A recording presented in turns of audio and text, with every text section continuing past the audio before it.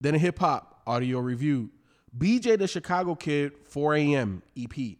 Not gonna give you guys an intro. BJ is big enough. He's been featured enough. I think we've hooted and hollered about how dope this guy is enough. And I know your Google works. So go look him up for yourself if you don't know who he is. But Ken, only reason why I picked this one, it was super short. Super short. So I was like, all right, cool. This is an easy one that we could just, listen to a couple times and do this review.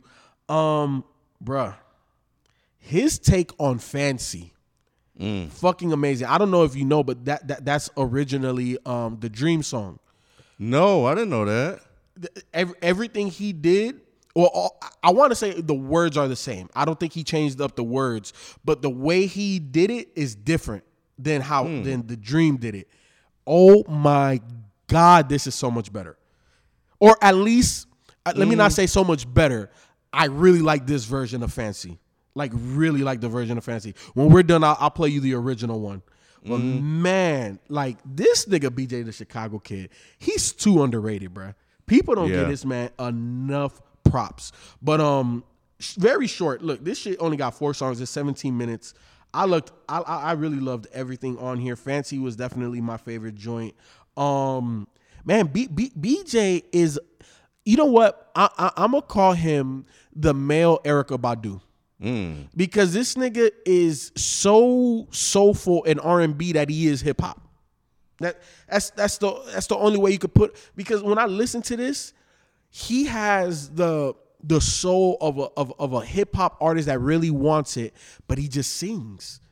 And how he sings, he's not overpowered. I don't know, man. Like, it's hard to describe BJ the Chicago Kid, but when you listen to him, it's almost like, do I really need to listen to anybody else? Like, he is just that talented and that good. And this short EP, man, I listened to this shit like 10 times because it's so short. But it's so good. It's really so good. I'm gonna have to go listen to that Dream song. Now I'm curious.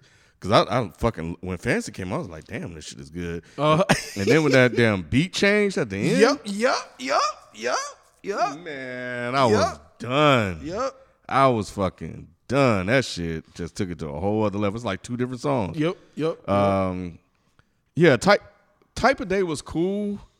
I didn't like it as much as the others. But I get it, especially, seeing that Eric Bellinger is on there. That's kind of his style. I think BJ is a little bit better than that, but not bad. Not bad. It's serviceable.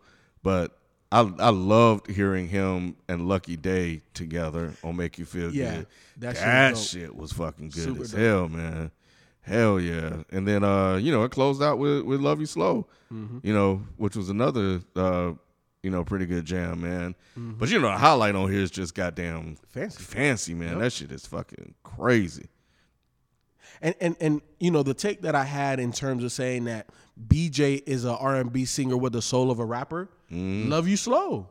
That to me, it's like he wants to rap, but the way it comes out is just singing. And he can't control it because that's just what comes out. Yep. But yeah, I really like this joint. Look, man, we're not going to give y'all no favorites. I think we've already talked about all 4 songs on here. So just look, man, I know you got 17 minutes. Go listen to this joint. It's only 4 songs, 17 minutes. Again, we appreciate the support. Definitely go and listen to this. Me and Ken guarantee that you will not be disappointed. But yeah, man, share this joint with one other person, this podcast review, and we'll be back tomorrow. We out. Peace.